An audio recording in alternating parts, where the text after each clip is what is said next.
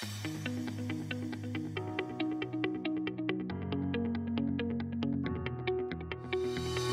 I'm Taylor Dorson, and this is the Professional Technical Interviewee. Technical interviews are hard, and every company does them differently. On this show, I interview engineering leaders to see what they look for in technical candidates, and then they perform a real technical interview with me. I hope you enjoy. Great. Well, welcome back, John. It's good to be here still. Yeah. Well, I wanted to ask you some questions about interviewing when you've been on the other side of the table, right? Rather than as the interviewer, as the interviewee. So I'm always curious. I ask folks, how do you think you've done interviews in the past? Do you feel like you smashed them? Do you feel like you're terrible at them? Somewhere in between, right? I believe knowledge works only when we're fully transparent. So this will be a very confessional answer. I feel like I suck at being an interviewee. I'm always so nervous. I'm always double, triple, quadruple, quintuple thinking through, when they said and then took a sip from their cup, they hated my response. Oh my God. Yeah. And I think part of it is we put so much pressure on ourselves to be liked. Yeah. Right. That somehow, whether or not how the interview goes is a direct reflection on our own self-worth. So I would say this: whenever, sorry, I'm sitting here going, okay, how do you not give a 5-part answer to this simple question? Because that's the way my brain works. Sorry, ladies and gentlemen. You have to get into a rhythm of getting out of your own head. I think that first interview, when I'm on the market looking for something, I almost always try to make sure it's a job that if I get it, great. If I don't, okay. That, and maybe that's really a bad way to think of it. More on the side of, if I don't get it, I'll be okay with not getting it. Yeah. Right. Because you never want to apply for something that it's like, oh shit, I got the job as the elephant behind Walker with the shovel. What do I do now? Right. We don't want to set ourselves up for that. But I always try to find, kind of ease my way into it, because the first 1 or 2 interviews I do are god awful. I'm nervous. I'm overthinking. I'm anxious. I'm just not there to be myself. I'm putting on this fake performance. I've made reference to books and movies earlier. Men in Black, it was Edgar, but it was an alien wearing an Edgar suit, right? Sometimes in that interview process, I feel like I'm John, but not really John, because I'm wearing a John suit. Yeah. So I would say first 1 or 2, deplorably bad when I'm getting, and so it's okay. And then I kind of find my rhythm, and I think it's easier when I can remember all of the good things that I've done in my career, Yeah.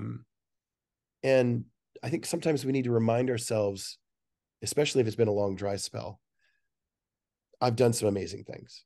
My amazing things might be different than anybody else's. I got to be part of a team that figured out how to send texts to Japanese handsets in Japan, right? And it was really, really cool, with 100% guaranteed delivery, right? And the solution ended up being really, really simple, but where we were at, we had just the right experience and perspective to put all the pieces together. Sorry, I've turned this into somehow how awesome I am. Let me stop doing that. It's okay to suck at interviews. It really genuinely is. It's okay to be nervous at interviews. I go through that.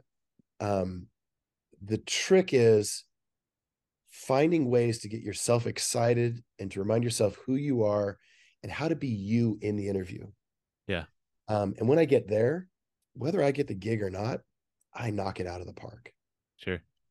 Because I'm there, I'm fully present, I'm confident in what I can and can't do, and I've given them a fair decision. And if they say, sorry, John, we're going to pass, okay. Yeah. Offline, we talked about the fact that I have a passion for community theater. And community theater has really helped with that sense of, they're not rejecting you as an artist or as an actor or as a performer, because your resume your artist resume says that you can do Hello Dolly. You can do that monologue in received pronunciation English, right? Which most people might see as a British accent. What they're telling you is you're not the right person for this role right now. Yeah. And if we can get that kind of mindset, and even if thickness of ego, is that the right thing? But thick skin. Yeah. Where when you get rejected for an interview, just remind yourself you've done amazing things, because it's what I have to do. I'm being very confessional here. I have to remind myself I've done good things. I have to remind myself that people like working with me. And I have to remind myself that all they're saying is that I'm not the right person for this role right now. Yeah. Yeah. Well, it's so easy to let that self-doubt creep in no matter what. And I think some people might see your background. Oh, you worked at Amazon, you worked at all these brand name companies. Like, how do you feel that way? Obviously you're great at what you do, right? So I think it's so funny that that even at a level where people are like, oh, shouldn't you just be confident now, right? Like, it's so difficult to just like mentally fortify yourself of like, I've got this, I know I can do this job, and be able to be effortless in an interview. It's just it's not easy to click on and off, right? And no, it's like not. You said, you got to go through a couple of, okay, I know this isn't going to be my best interview, but I got to go through it, right? And then you got to do another one. You go, okay, I'm feeling a little bit more comfortable, and I can be myself a little bit more. Okay, now you start to gel a little bit, right? And I think that's the hard part of like not getting the emotions wrapped up in it, and then I'm getting in like a spiral of like, I don't even want to do this because I know how or like dreading how bad it's going to be, right? No, and I wish I'd said that, because it's so flipping true, that I know for a fact the mindset that I carry into the interview will dictate the outcome. If I go in just burdened with self-doubt, insecurity, too many voices in my head, in terms of, well, last time you were asked that question, you sucked with your answer, and you know what I mean? That self-critical tape. Yeah. If I go into the interview carrying those things with me, I'm not going to get the job. Yeah. End of story. I am not going to get the job. But I do know that if I walk in there with, Guy Smiley, I think his name was, from the old Saturday Night Live, I'm a really nice person, and gosh darn it, people really like me. Yeah, right. Yeah. But if I can walk in with that kind of self-talk and confidence, they're going to react to that. Yeah. And almost always react positively. Yeah. There's a really interesting, I think it was a Brad Pitt quote where he was talking about how he has self-doubt and thinks, has days where he thinks he's a terrible actor and yada yada yada, right? Brad, and this was, I think when it came out, it was the most famous, whatever, the pinnacle of successful Hollywood actor, right? And someone said, if that guy has self-doubt and has a little thing in the back of his head saying, you're not good enough, you're not doing this right, like, why are we even listening to that voice? Right? Like, the voice is wrong, right? Like, it's very clear that the voice is wrong, right? Well, but it's so hard to embrace that okay, I gotta ignore that voice and believe that I can actually do this, right? But it's true, and that's a mindset that's difficult to get in. And like you said, there's almost some element of like, I gotta put the face on first.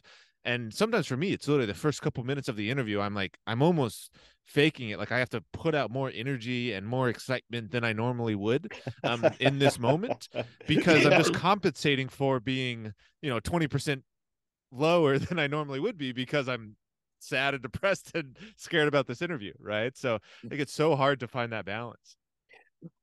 It's very difficult.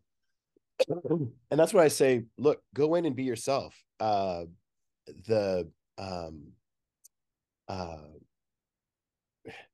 Be yourself. Yeah. You look, you've graduated, you've got the job experience, you've got the resume, you've got the measures of success. What you're looking for is, you're looking for your home. And sometimes getting adopted is hard, right? It shouldn't be, but sometimes it is. And, we live in a culture that really kind of prides itself on measuring success, right? Like, you made the quote about Brad Pitt. I just saw him in 2 movies back to back, and now I'm going to draw a complete blank on one of them. It's a romantic comedy, Sandra Bullock, and he plays like this. It's just a bit character, right? But he plays this like really zen, very centered superhero guy, right? And then he disappears from the movie, right? But the way he does it, he is so saturatedly present in that character that I'm like, yeah. And then I just saw Bullet Train, where he plays a very different variation of that character, and it's like, yeah. Could we ignore Troy? Right? It was Troy, right? I think that was the name of the movie, right? If we just ignore that film, you're a pretty good actor. And I think the flip side, and we could spend a whole another podcast on this. The biggest trick in interviewing as an interviewee is to go in well coached. And well coached in our society is like, see how successful and amazing I am. And there is an element of that, right? But well coached also means you know how to be relaxed. You know how to be present. You know how to be appropriately confident and humble in the same mix, with all of that being genuinely who you are when you show up for work, right? The worst thing you can do in an interview is wear a mask, right? And I said earlier that interviews are somewhat adversarial, right? The person sitting as an interviewee, what are your questions? What are you looking for? What's your litmus test for whether or not it's a good culture fit? I mean, I've even flown out on my own dime to move to a company, to potentially relocate for a company. And I just said, can I have a hall pass? I just want to walk around. And they said, sure. They gave me a hall pass, and they gave me access to like 4 buildings. And I just walked around, and I didn't smell any cancer, right? It was a non-toxic place to work. I went out there and I had some of the best 7 years of my career. I got to solve interesting problems, work with amazing people. We're getting way off topic. Sorry, I tend to do that. But, you know, I think I would almost say this to my younger self. You know that you're ready for the interview when you know what questions, when you've done enough research on the company and the opportunity, that you know what questions you want to ask too, right? Because then I know that I've got skin in the game. I've got control, right? And maybe it's just a mind trick, but I think it's a real one. And so today, when I'm interviewing, I have 1 or 2 questions. And if you ask me what they are, I couldn't tell you, because they're always based off of what's the reputation of the business in the workspace. Not necessarily in their industry. Okay. I said workspace very specifically. Do they have a reputation for, I'm going to jump over that table and break your arms if you make one more punctuation mistake, right? Are they that kind of company? Do you want to work for that kind of company? Are they really that kind of company, right? And pick and choose your battles. Every company, let's pick on Amazon. Actually, I know Microsoft works much this way too. So we'll pick on those 2 big ones. Every group of about 10 people is a different team and a different expression of the corporate culture. So you can go from one team and be like, oh my God, best ever. Oh my God, best ever. And then you can literally walk 5 cubicles over and be miserable. So as an interviewee, first 1 or 2 out of the gate, I suck, because I'm overthinking it. As the process goes on, I've dialed in how to self-coach or self-talk, walk in with confidence, and frankly have done homework to say, do I want to participate? Makes you so much more invested too when you actually have questions that you're interested in getting answered, because you're seriously considering this is the place you're going to spend the next 20 plus months, right? And that I feel like is a game changer in my head of, okay, do I care enough to do this research because I'm actually considering this, or is this just a warm-up interview and maybe I should spend some more time on it, right? So let me tell you, as an interviewer and somebody asks me those kinds of questions, I love it. I love it. Even if I'm already 80% down the road of making a decision that this is not going to be a good fit, I love that kind of dynamic. Yeah. Do you have any other tips or advice for folks who are preparing for interviews or technical interviews? Gosh, that's a really good question. First and foremost, so get confident, right? If you're naturally self-critical, grab your cell phone, record a speech to get out of your own head and to remind you that you're confident, that you're skilled, talented, and amazing. I love to tell people in my everyday life, do you, semicolon, you are amazing, right? So anybody listening to this, do you are amazing. And I'm not just saying that because it's a nice platitude and I hope to turn it into a t-shirt business or something. I genuinely believe it. People will astound you both negatively and positively every stinking day. So if you're in that realm of naturally hyper self-critical, figure out how to get a positive tape playing in your head. Because if you can't go in the room with confidence, nobody's going to want to hire you. Yeah.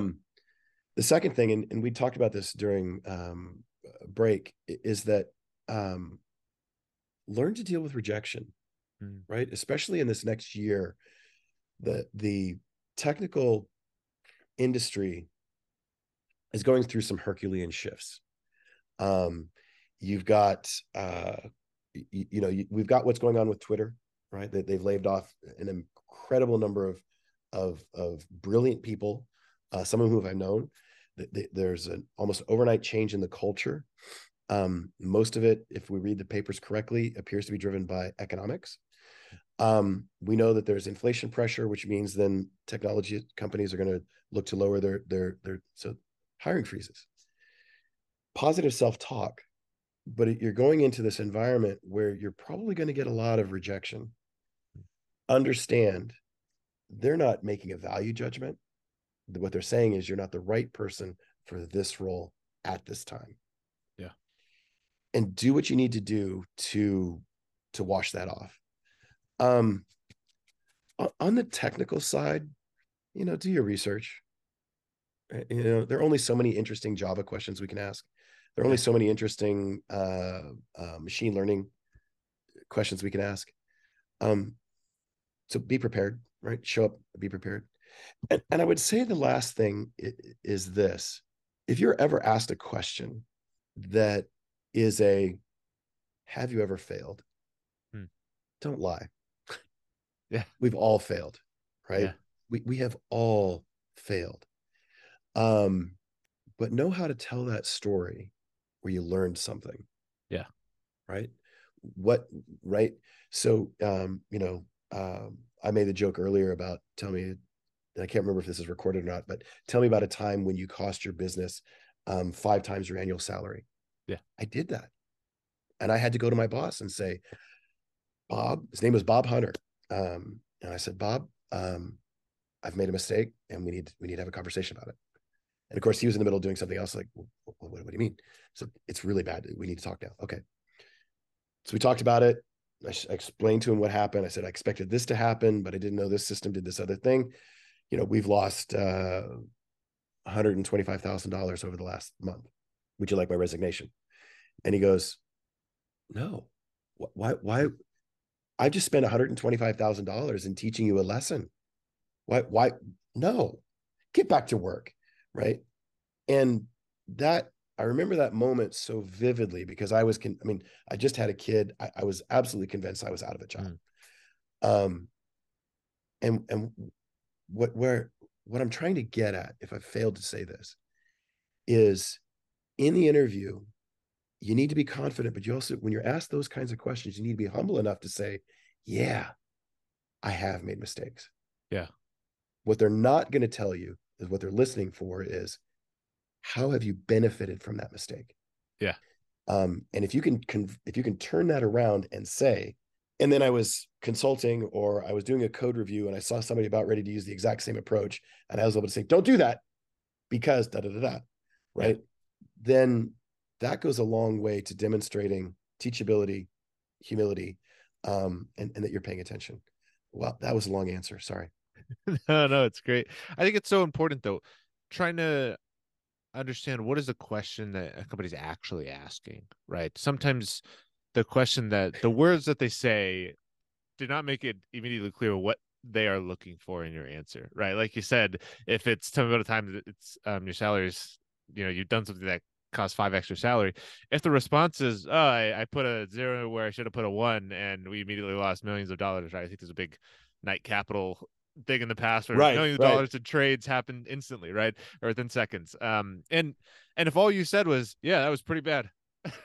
Like you might get the probing from the interviewer to go, oh, okay, so what'd you learn from that? Hopefully they give you, push you in the direction that they actually what they want to hear from the question, but often they won't. So you have to have done it enough, maybe have enough practice, have enough kind of, I don't know, business intelligence to recognize, oh, they don't want to know when I failed.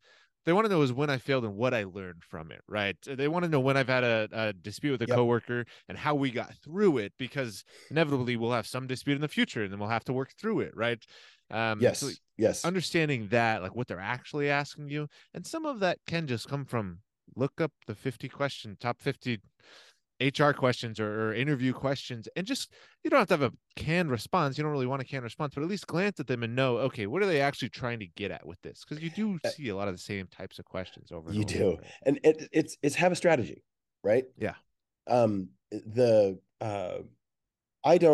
My personal style is I do not give somebody a diving save. If they tell me they suck, they suck. Yeah. Right. I mean, it pains me to say that, right? So black and white and so harshly, but hopefully for our listeners, or your listeners, sorry. Hi, I've got an ego. It's all about me, folks. But that because I can't tell you what it is I'm looking for. There's a Supreme Court judgment. Sorry, I like to teach by analogy. And they were asked to define pornography, and they said, well, we can't define it, but we will recognize it when we see it. Sure. Yeah. Right. There's a little bit of this adversarial thing is I do know what I'm looking for. Mm-hmm. I can't necessarily tell you within the course of the interview what it is I'm looking for. Yep. Because I can't help you. I can't give Taylor Dorsett any more of an advantage over Angela Murphy. Mm-hmm. Right.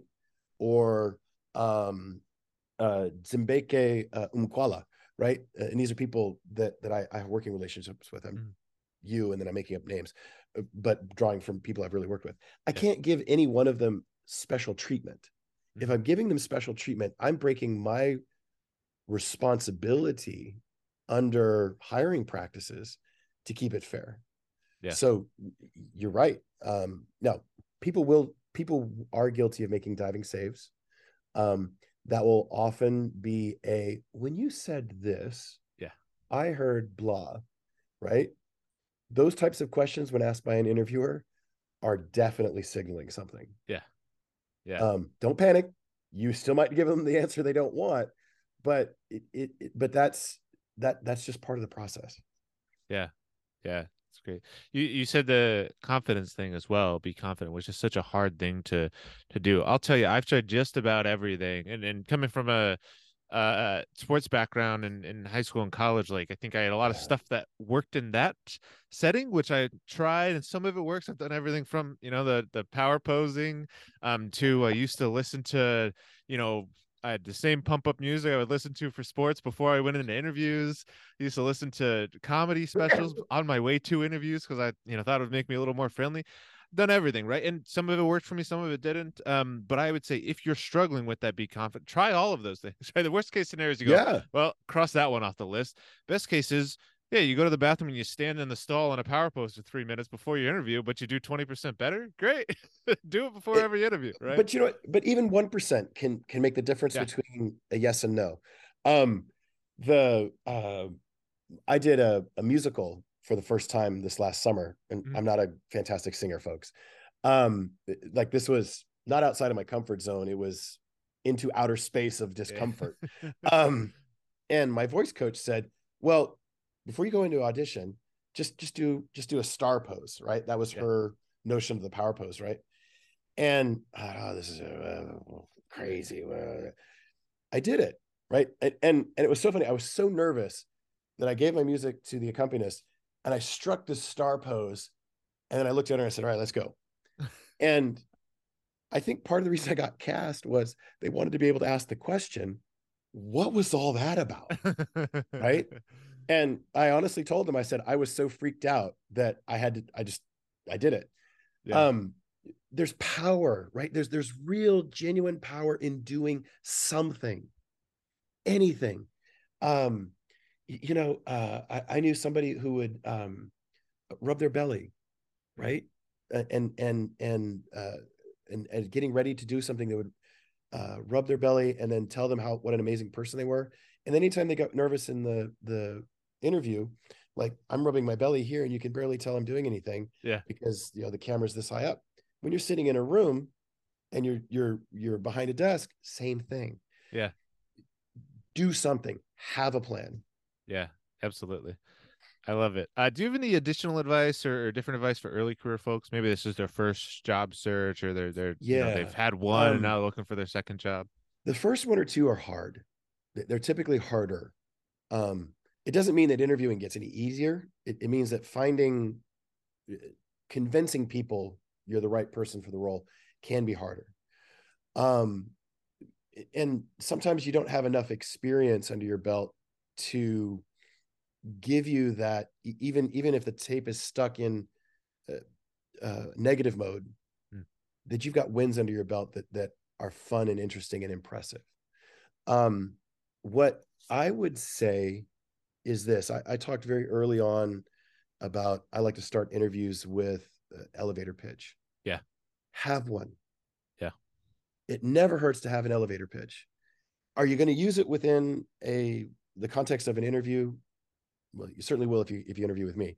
In that, how can you convince somebody within a 10 to 20 second window, a mini monologue, you're interesting, you're likable, and you're relatable? Because if you're interesting and you're likable and you're relatable, you've triggered you've triggered our bias on the other side of the table to want to hire you. Yeah. We want to be surrounded by people who are interesting, who are likable, and are relatable. If you have that mini monologue, I think that goes a long way to giving you a cornerstone of confidence. And because you have it memorized, and if you're in that stall doing your power pose, I'm going to do the star, right? Which is going to be awkward as heck because somebody's walking by and it's got a little thing, but you're just internally playing that tape of how amazing you are in that moment in time, how amazing you are. I think it's going to carry through into the interview. I do that. I mean, full confession mode. I do that. I have some training as an actor, and I've performed on stage. So there's a way you can trick the brain into assuming the power pose, right? And it's called energy. It's called energy posing or energy positioning. And so you memorize what this feels like with the energy shooting out in all 5 directions, head, arms, and feet. And then you can be in a fetal position and still channel that reality. And that naturally has the same effect physiologically on your person. And I'm sorry, that just sounds so Jedi, heebie-jeebie, magic wagic, but have that 10 to 30 second, I know I said 20 earlier, tell me how you're interesting. Yeah. Tell me how you're unique. Like early on when I was responsible for my primary niche was doing a lot of email marketing type work. I would totally lead the conversation with, I was working with an international corporation and we figured out how to send Japanese content to Japanese handsets, regardless of which encryption or character encoding they used, because there isn't a Japanese standard. From that, I learned and I feel like those are good life skills to carry into any current working position. Well, then people wanted to know, right? All of a sudden I became interesting. Yeah. And so you've created that lean in interest from the other side of the table. Yeah. That having that internal monologue, that sales pitch, that elevator pitch, it takes time, right? Either you're super quick-witted and you can invent a darn good one on the fly, or people have really thought about it and really own and possess who they are and what they bring to the table. Yeah. And don't focus on just, well, I graduated from the University of Washington and with a 3.2 GPA. I don't care. It's on your resume, probably. Yeah. I don't care. But you also don't want to go to the dating site extreme, right? Sure. Yeah. On my weekends, I like to go, power biking. No, within the context of what's appropriate for the interview, make yourself relatable, likable, and interesting. And I think one of the best prep tools is to have that sales pitch, and be able to own it, to know it, and to not make it feel like it's recitation. Yeah, totally. Right. Being able to make it sound like you're not coming up with it, but it's off the cuff, right? Like you're very confident in saying it, I think can be difficult for folks, but that is a repetition thing, right? Like if you look in a mirror or sit with your friend, significant other, somebody, right? And repeat it to them and see if they say, oh, you seem kind of stiff when you do it. Okay, let me try it again, right? Or do it in the mirror and just practice that. And that really does help with being able to have I think it's two parts, right? It's like one is the content, but one is the length. I feel like often people can give you a pitch, but it's 2.5 minutes. After the first 45 seconds, I'm going, okay, kind of get to the point, right? I don't need to hear all of this. So it's the concise part that a lot of friends can help you with that, and then just doing it to yourself, you're recording yourself and listening to it back, right? Like, did you lose interest while you're listening to yourself? Okay, well, maybe you got to change this a little bit, right? And I think a lot in the terms of hooks, of like we're dropping hooks that the interview can kind of bite on later on. And even if they don't ask you right away, they might go, hey, you mentioned that I think about the Japanese text messages. Like, can you talk more about that? Because that's really interesting to me, right? And then you may get on a conversation about Japan, right? Maybe you've got a whole conversation where you actually made an impact on this person and you're not just another name on a resume. You had a whole conversation about how you love Japan, they love Japan. Great. Right. No, and let me be, I think I said in some of the prep discussion, what you asked, what's the longest elevator pitch I've ever gotten? At 5 minutes, I've so lost interest that that's when I will aggressively jump in and reframe. Right. Yeah. I loved the idea that you use at 45 seconds, right? Everybody's attention span is different. I would just want to repeat everything you said verbatim. Yeah. Record it. Make sure you're interested in yourself. Yeah. If you aren't, do some more homework. Yeah. Yeah. Great. Well, before we wrap up, one fun one for you, maybe not so fun. You have any interviewing horror stories that you're willing to share? That maybe people can relate to say, oh, if John went through this, he's had this great career or has this great career, I could get through it too. Wow, that's a good. And you sent me these questions in advance, and obviously I skipped one. The horror stories, I sure have a few. One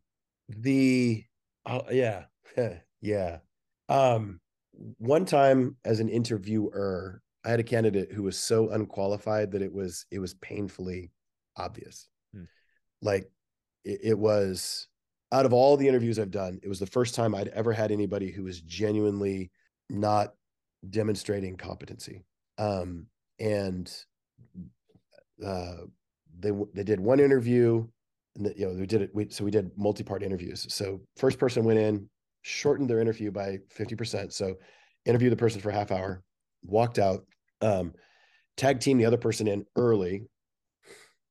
They came to me and said, oh my gosh, da da da da da. And I was like, really? Okay. So then the other person wanted to tap out a half hour in. And I stepped in the room and I said, just give me a minute. We're coordinating some things. And even trying to redirect the candidate, they were so stuck in, let me give you the analysis at the end.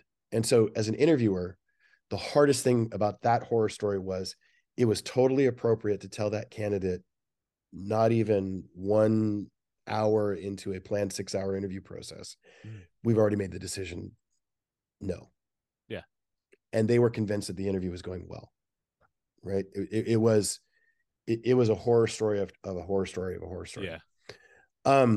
In hindsight, being 2020, I think the person was on the autism spectrum. And in this day and age, could have benefited from an awareness that they had autism and asked for an accommodation. I do know. So the thing about me is that I feel very, very guilty. I felt very, very guilty in that situation. And so I've kept tabs on their career. They are phenomenally successful. They can code like a demon. We may have made a regrettable decision that day, but so that was that horror story. On the other side, as the interviewer or as interviewee, I was involved in, and I have two that I'll share. One was same thing happened to me. It was a 6-hour. They'd asked me what I wanted for lunch, blah blah blah. I got 90 minutes into the interview, and I was told that we're not interested. Did you still get lunch? No, I didn't. No, it was like, because it started at 9 and we got to 10:30, and I walked out the door. And I, to this day, am convinced that I was interviewing well. So it is probably the only time in the interviewing process that I didn't learn anything. Yeah. Which I won't say it keeps me up at night, but now that I've brought it back up, yeah, it'll probably keep me up tonight. The other one is a bit of a horror story, in that I was interviewing. So I told you I'd worked for this small startup company called Vericept. Sadly, they don't exist anymore. And most of what they did is now done with software. We're in the interview process. It was a panel interview.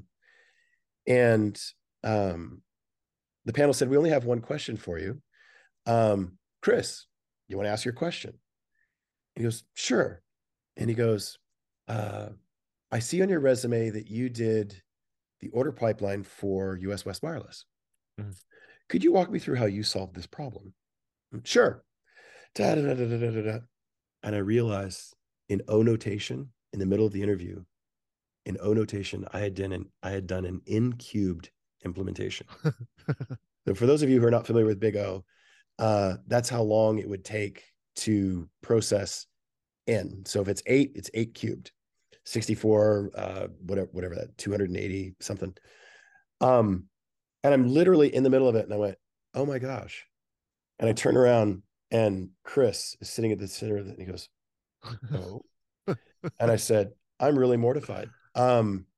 This is like the worst possible implementation. And I didn't see it. I said, this is my first order pipeline. I said, I don't know how I'd fix this, but I wish I'd seen it, because now I said, I'm gonna have to go home and think this through. I was so embarrassed. One of the few times in the interviewing process, if I could have just wished myself to not exist, right? And Chris, it wasn't Chris Love, it was a different Chris.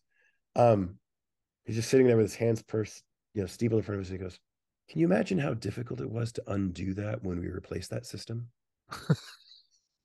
And I said, I can't imagine. I said, I did that because it gave you these features, but clearly there's a better way to go. Even sitting here today, knowing that code in and out, I don't know the answer. I said, I'm embarrassed. And I said, well, I guess it's been nice interviewing with you all. And that was my last interview for the day. Yeah. Right. Now, I was a no hire up to the point that I said, but in Chris's mind, until the point that I had that dawning realization, and I had sufficient humility to say, yeah, wow, that's really stupid. Yeah. Right. So if there's a bit of a silver lining, even those interviews that go horribly well and you're mortified, or you have to confess something to somebody, things still turn out okay. Yeah. That's why I can't stress enough that even in the midst of that horror story, that horrific moment, you can learn something from it, right? You can do better next time. You can refine your skills. You can In the moment, do what comes naturally to you, which for me is to take ownership of my mistakes and try to learn from them. And they really gravitated towards that. So even in my single, I mean, that one is galvanized. I mean, if you cut me open and look in my spine, you will see that one just engraved in my spine. It was so embarrassing and so mortifying, an absolute true horror story. But you got through it and you survived. Well, and that, yeah, thank you. I didn't know what to say there, so I kind of shoulder shrug. I'm like, no, let's not. Don't never leave them on a down note, right? George Costanza. Well, that's a wrap. That's a wrap. Your worst moment in interviewing is not the end of your story. Yeah, I'm a natural cheerleader, right? I mean, back in high school, mascot cheerleader, blah blah blah. True stories. I'm a natural cheerleader. I don't care how bad you just mucked up the last interview you did on.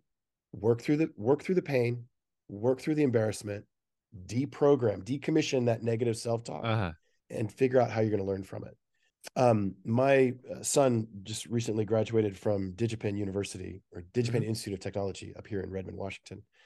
And his freshman year, they talked about the power of something called a coding duck.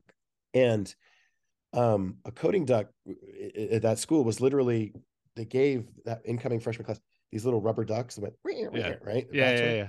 And you could stick it on top of your monitor. And when you got stuck, you could turn to the duck and say, "Can I explain what I'm trying to do to you?" And the duck, of course, can't speak, right? And so you start explaining what it is you're trying to do. And all of a sudden your brain will go, bam, right?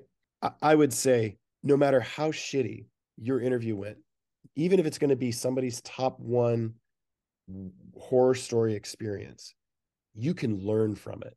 Yeah. Just find a coding duck.